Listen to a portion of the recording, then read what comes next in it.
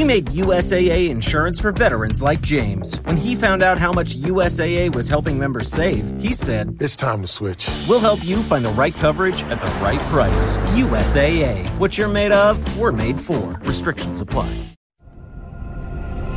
Welcome to Caregiver SOS On Air, presented by the WellMed Charitable Foundation, with nationally known gerontologist Carol Zernial and veteran broadcaster and attorney Ron Aaron. This program provides health, wellness, and other information for caregivers who are vital to the health and well-being of so many people across our country. Now, here are your hosts, Ron Aaron and Carol Zernial. Well, thank you so much for joining us today on Caregiver SOS On Air. I'm Ron Aaron. Along with our co-host, Carol Zernial, we're delighted to have you with us. We're going to talk about what that new caregiver should know. And before we do that, let me tell you a little bit about Carol. She's Senior Vice President of Social Responsibility and the Executive Director of the WellMed Charitable Foundation. She has a master's degree in social gerontology from the University of the Incarnate Word. In 2017, she was a top 50 influencer in aging, named so by Next Avenue, the digital journalism arm of the PBS system. Carol Zernial, this is such an important topic. So many people, as we speak, will suddenly become caregivers. Well, that's it. I haven't seen the little ticker like you see in Times Square counting something, the number of people who quit smoking. But the world population. Yeah, if you were to put the number of people who become caregivers, you would see that number moving on a minute-by-minute basis. Well, we've got a specialist with us. Pamela Wilson will be talking with us about tips for the new caregiver. She is an international resource for caregiving, specializing in the field of aging, caregiving, and health. Been doing it since 1999. For over 20 years, caregivers and aging adults have trusted her to provide support for solving and managing caregiving duties and issues. Her experience and approachable manner give caregivers and aging adults peace of mind that solutions exist for common and complex caregiving problems. And it is great to have you with us, Pamela Wilson. Ron, it's great to be here. Hello, Carol. Hello. Somebody today, as we speak, will become a caregiver.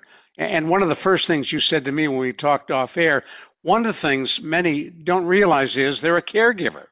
Yes, it's amazing the number of people, if you talk to them, who will say, well, I'm just helping out mom or dad, or I'm helping grandma or grandpa, and things are getting more difficult. I'm like, well, do you realize that you are a caregiver?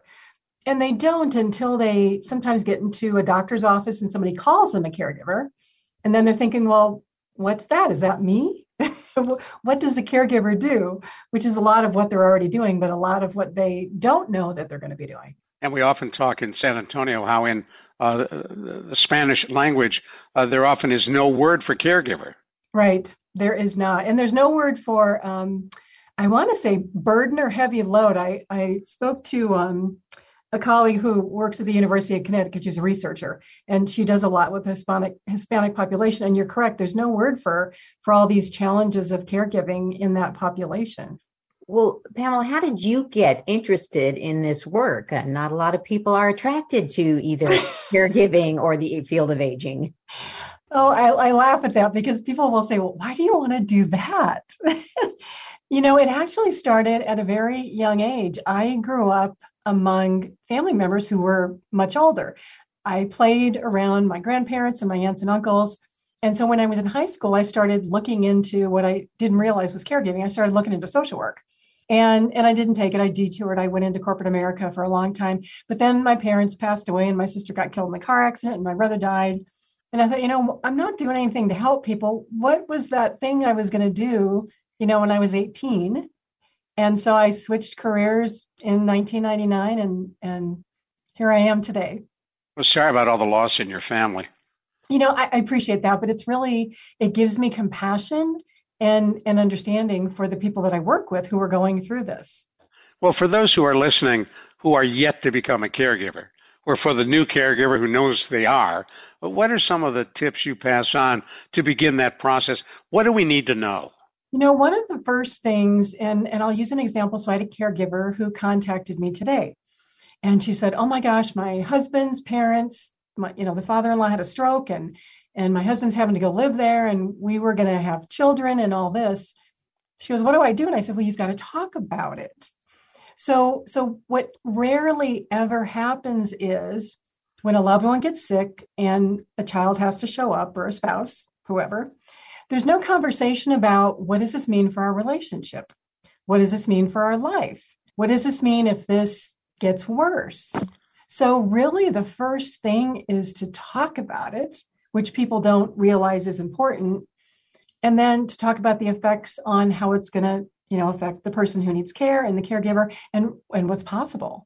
Well, and that conversation is so important because you have unintended consequences, unintended collateral damage, and thinking about your whole family. And a lot of people, they're just focused on mom or dad without realizing it does impact everyone in your life when you detour off to become a caregiver.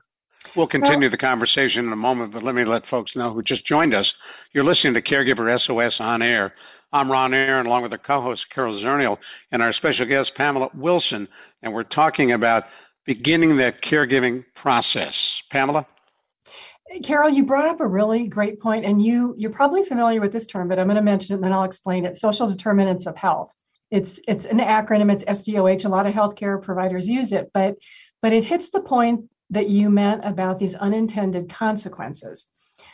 Caregivers don't think about how caregiving affects their work or their finances or their family relationships or even their parents. Can their parents pay their bills? Are they getting good nutrition? It's really all of these other non-medical things that stresses caregivers out and that causes more chronic health problems. But we don't think about that. So what you mentioned having a conversation. So you got a situation, you sit down the family, you talk about what does this mean? What could it look like? What's the next thing we should do? The next thing is to look at also the culture of your family. Because as we were talking, the Hispanic culture, the Asian culture, even the Black culture, they're very dutiful and very responsible. And so in these situations, it usually falls on, I hate to say it, but a daughter who's the caregiver. And there may be an expectation that this daughter or granddaughter gives up everything. They don't get married. They don't get a job. They give up a job. So it's having these conversations, but then it's also looking at how your culture affects caregiving. And if that's something as the caregiver you're willing to do, I talk to a lot of caregivers and they say, this is the culture in my family, and I don't want to continue this. I don't want to proliferate this because it's going to make me as the caregiver need care from, if I have children, my children. So it's the trickle down effect that we want to talk about too, of if the expectations are that one person in the family gives up everything, what does that do for the next generation and the next generation? And can the person say, I don't want to be your caregiver, I'm out of here? Some children do. And a lot of that depends. So the next thing that I'll say to talk about is if you have siblings, so brothers and sisters, some people are an only child and they don't have a choice. But if you have siblings, bring your siblings into the conversation and see if they will participate and if they can help. Because what happens a lot of times is that one child will just do it all until they burn out and break down. And then they ask for help. But the problem is they've already set up this expectation that they're going to do it all. So the other children are like, why would I help now? You've been doing a great job. Keep it up. I'm going to go on with my life. You've got to ask for help early on before you even need the help, so that later on when things get tough, family members may or may not pitch in, but at least you've asked. Now, does that mean more than just saying help? Do you need to get specific? You have to get very specific about roles and responsibilities. So in our family, my parents were sick most of my young life. I was kind of like the organizer, the financial one. I had a sister who was a nurse, so she dealt with a lot of the medical stuff. I had a brother and a sister who were kind of like the handyman type people. So they would fix things around mom and dad's house and they would take them places.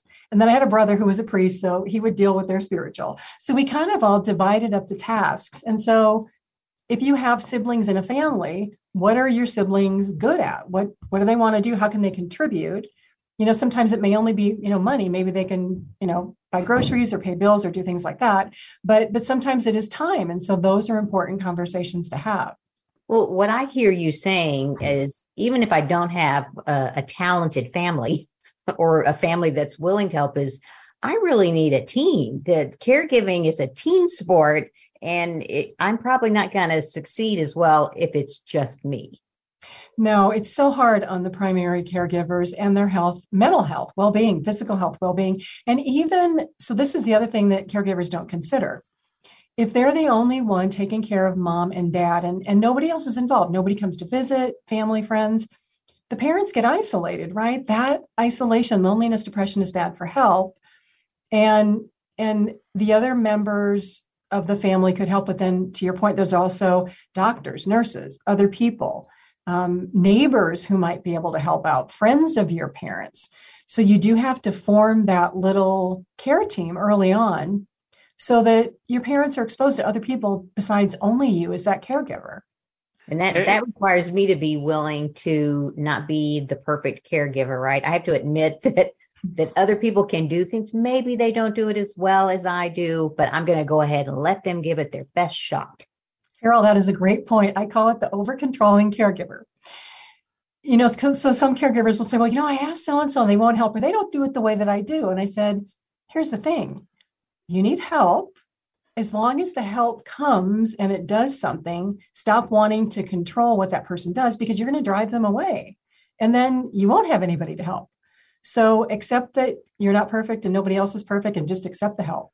And as you think about the kind of help that you may need for the person who just becomes the caregiver, and we're talking about new caregivers here, is it helpful to get an understanding and maybe a list of the kinds of support and services you'll need?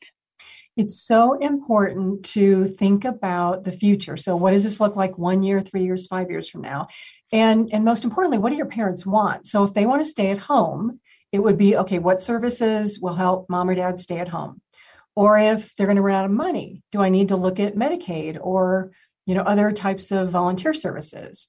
Or if they're probably going to have to move out of their home, what does assisted living cost? How are we going to pay for that? So it's kind of, what do your parents want? What do y'all agree that you can do? And then you've got to kind of go down those different paths to find out what services are available. Let's talk about the money part in just a moment, because a whole lot of folks don't understand what Medicare covers and what it doesn't cover. You're listening to Caregiver SOS on air. Pamela Wilson, our guest, talking about the new caregiver, what she or he should know in order to survive doing it. Carol Zernial is here, our co-host. Delighted to have you on board. Caregiver SOS on air. The WellMed Charitable Foundation would like to remind you it is important to stay connected while social distancing. Caregiver stress may be higher now, and specialists are available to talk with. There's no question that we are living in not normal times, but whether the new normal will be the old normal is yet to be seen. So if you are troubled, if you are feeling stressed, ask for help. Services are provided at no cost. See more at caregiversos.org. Hello, friend. Really good to see you once again. Hello, friend. Really good to see you once again. We are so pleased you're sticking with us right here on Caregiver SOS on air. I'm Ron Aaron, along with our co-host, Carol Zernial. Fascinating conversation with Pamela Wilson. She is an expert on caregiving, especially for the new caregiver, what he or she should know and what they ought to do. And Pamela, you were suggesting that you have a course on your website that is free, 60 hours worth. Walk us through that. So it's a course that I developed based on all the years that I was a care manager, medical power of attorney, financial power of attorney, court-appointed guardian, conservator trustee, and personal rep. So it takes caregivers, I call it the A to Z of caregiving, right? You're thrown into this, you don't know what you're doing. How do you manage the family relationships? Kind of what we were talking about before. How do you have the conversations, talk about expectations and all the things you're uncomfortable with? And then how do you start noticing when a parent needs more care? So there's 8 modules, all on different topics. The one on noticing when a parent needs more care, it's the details. Are your parents becoming less able to stand up out of a chair? Can they not walk as far as they used to? These are all things that if you catch them early, They don't necessarily have to progress unless there truly is a medical cause for it. Physical therapy, exercises, activity, there's a lot of things that can be done. There's a whole chapter on dementia. It's all video, so it's all webinar based. For people who want to do this as a support group or at a company, there are slides that go along with it. There's outlines, there's linked to articles. It's very thorough because it really is, if you have to do this yourself, how do you take care of your parents and plan for what's ahead, not only the medical, but the financial needs and dealing with the healthcare system, which can be really stressful. Why do you make it available for free? That's your work product. I have done it for so many years that at this point, it's I want to say giving back to the community. I mean, I still speak, I still get paid for things, right? But this is something that I found that caregivers would come to me and they say, where do I go? Where do I turn? I can't pay for a course. I can't do this. And I'm like, you know what? Here it is. It's all here. It's your time, though, because caregivers never have enough time, right? They don't have time to help themselves. They don't have time to investigate. If they will take the time to do this can solve a lot of their problems. I'd mentioned the money side and the misconception of what Medicare covers when Medicaid kicks in. Can you walk the new caregiver through that? I can, and it's shocking. I'm going to warn people. So Medicare is different from Medicaid, and Medicaid, that term differs by state. So in California, it's Medi-Cal, or it's the AIM project. It's called Long-Term Care Support Services in other states, but let's talk about Medicare first. So Medicare is A, B, C, D. There's different letters for it, but basically it's the healthcare services that older adults receive, normally after age 65. So it's doctor appointments and things like that. The big thing that it doesn't cover is all of those things we talked about before, like, can mom or dad bathe by themselves? Can they make meals? Do they remember to take medications? All the physical activity things that start to become needs when the body gets weak, when people have chronic diseases. So the doctor part's covered, the other part is not, and that's what takes all the caregiver's time, is all these other things. And so where we run into a problem is that mom or dad's care increases, and maybe the caregiver's working and they need to keep working, but mom or dad need 24/7 care. Well, some caregivers will give up their jobs. I don't usually advise that because then that places them in a financial hardship. But how do you get care for a parent if you can't be there and your parents don't have money to pay for it? So my recommendation very early on is to research Medicaid or Medi-Cal or whatever it's called in your state. Find out the financial qualifications, find out the health qualifications, how long applications take, and what it pays for. Because sometimes you really do have to plan ahead for that. Applications can take a long time. There's wait lists for assisted living communities. It's getting harder and harder to access these services if you don't plan early.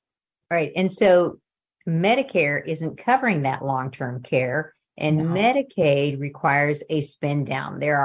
You can't have too much income, too many assets if you want to have Medicaid pay for that residential care. Right.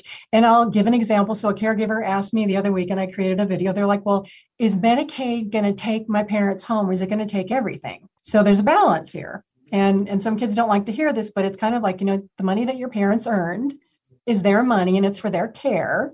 I know you may want it for your inheritance, but it really should go for your parents' care, right? And then let's say you have parents living in a home and the kids are worried like, oh my God, Medicaid's going to take the house. Well, that's not necessarily true, because let's say that dad needs Medicaid and mom's healthy. Carol, as you mentioned, there are these financial requirements, changes every year, how much money the community spouse can have, what they can own. But basically, if the husband goes on Medicaid, the wife can transfer the house legally into her name only, so that Medicaid doesn't take the house, right? Now, if dad dies and mom needs Medicaid, eventually there could be a Medicaid lien on the home, but that's kind of down the road. But again, this is why it's important to find out all these details about Medicaid early on so that you know what's in store. And who can help you do that? Because most of us really don't have the ability, the time, or the experience to do that research. Right. So the best place to go is your state Medicaid managed care program. Now, it could be your county, it could be an organization. So if you go to them, they can give you an application, they can explain all the details. Sometimes you may need to go and find, so states have what are called pro bono attorney offices. where attorneys will volunteer to explain Medicaid to families. But a lot of that can be obtained from the long-term care office. And sometimes they'll have courses or online things. There's also a lot of free information on the web, but I would go to the state Medicaid office first, or that provider. Carol, you often send folks to the AAA Area Agency on Aging. Can they help here? You know me so well. I was going to add to that. There are benefits counseling programs. Some of them call them SHIP or state health insurance programs. And they have volunteers that can help walk through those public benefits and kind of point you in the right direction, maybe even direct you to a pro bono attorney who can help organize those finances for you and for the loved one that you're caring for. And as you take a look at all of this, Pamela, for the new and the first-time caregiver, where do they start? What are the first things they should be doing? Past what we've talked about with the family conversations and the research and all of that, it's really thinking about themselves. And this sounds really selfish, right? But this is what does not happen. And so many caregivers will contact me and they'll be like, oh my gosh, I've been doing this for 20 years and I can't do it anymore. And I'm divorced and I've got no money and I don't know how I'm going to take care of myself. So it's really thinking about how do you find balance if you have this responsibility or this duty to care for your parents, and talk about that in the family and then make a plan. Okay, so this is where we are today. Mom or dad need this care today. In 12 months, what does it look like? In 24 months, what does it look like? In 36 months, what does it look like? And really, they need to almost become a medical advocate for their parents. Because we all know when we're sick or when we don't feel good, or if you have ever been in the hospital, you can't remember things, you don't feel good, you can't talk to the doctors. If caregivers are going to be in this for the long run, they need to learn how to almost be a healthcare advocate or a medical advocate. And that means going to doctor appointments and learning what the diagnosis of their parents is, what medications they're taking, and to ask a lot of questions. There's a lot of intimidation by the medical system, where even the elderly, doctor's God, whatever they say goes. Well, you've got to ask questions because the medical system makes mistakes. So it's becoming that medical advocate is kind of the next step. And I tell caregivers, don't be afraid to be the caregiver that asks too many questions, because you've got to be able to at least have your questions answered and to line those up ahead of time if you can, so that you don't waste time during an appointment. Yes, and thank you for bringing that up. So in my online program, it's called the 555. It's like, how do you prepare for a medical appointment? What information do you need to take? Basically, you're lucky if you get 15 minutes. So the first 5 is like, what's the problem? What's going on? Suggestions from the doctor, and then what are we going to do from here? So you've got to really kind of plan your time in those appointments. And sometimes you may have to call and say, look, I need 2 back-to-back appointments because I have more than one thing I need to talk about. You're kind of rushed in and rushed out, so you've really got to get the help that you need and plan for those appointments. What about recording those visits? You'd have to get permission from the doctor to do that, but some will allow that. And the other thing too is, if you can't physically be there and your parent has a cell phone, do a conference call or listen to the conversation with the doctor. Get your parents' permission to do that. But sometimes it's impossible to show up at a doctor appointment for mom and dad, but that doesn't mean that you can't be on the phone and talk to the doctor with your parents there.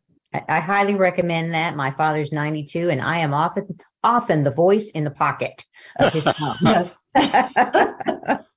Oh, and that brings another thing. So it's the whole Health Protection Privacy Act. You need to get permission to talk to the doctor from your parents. Also, make sure that you get, you look at medical power of attorney, financial power of attorney, all of that, because if your parents can't eventually pay their bills or they need somebody to make medical decisions, if you're that caregiver, you're the most likely person to be able to do that. So you should plan ahead for that too. And you say plan ahead. You want to do that before any cognitive issues come up so that it's too late to be designated. I would do that day one when you become the caregiver. And you say, Mom or Dad, if something happens to you, do you have your documents done? And if they don't, then, download a form from the internet, get an attorney, however you want to do that. But get those documents in place because none of us are guaranteed tomorrow. We could get hit by a car and we're going to need somebody to help us and make decisions for us. Well, before we run out of time, you have a wonderful website. You got those courses. Where do people find you? They find me, a lot of people find me on YouTube, believe it or not. I have a YouTube channel. It's Pamela D. Wilson. It's Caregiving Expert. I think I'm going on 200, maybe 300 videos on there. I do a couple of videos a week that respond to caregiving questions. I also have a podcast. It's called The Caring Generation. So people mainly find me by saying, I'm a stressed caregiver. How do I find help? But a lot of that help is on my website. And give us the address for your website again. It's my name, so it's PamelaDWilson.com. And I also have a Facebook caregiver support group. It's private. It's called The Caregiving Trap. You can request to join. There's people from all over the world, all ages, children, Perfect. married parents there. Got to stop you right there, flat out of time. Pamela Wilson, thank you so much. Learned a lot. And for our co-host, Carol Zernial, thank you all for joining us on Caregiver SOS On Air. I'm Ron Aaron. We'll talk soon. Executive producers for Caregiver SOS On Air are Carol Zernial and Ron Aaron. Our associate producer is Christy Romero. I'm Ron Aaron. We'll see you next week on Caregiver SOS On Air.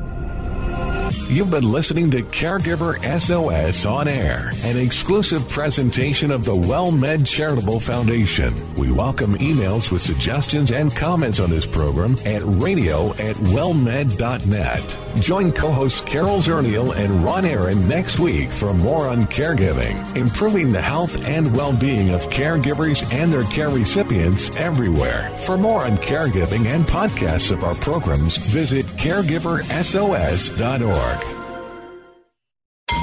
Come into Bell Tire today. You'll get the lowest tire price, period. Like $70 off a set of 4 Michelin tires. You'll also get a guy who will give you free lifetime flat repairs, tire rotations, and alignment checks. Get $70 off a set of 4 Michelin tires. Plus more free services and more out of your tires and more for your money. It's how we make the lowest tire price feel even lower at Bell Tire. See store and belltire.com for details and offer expiration.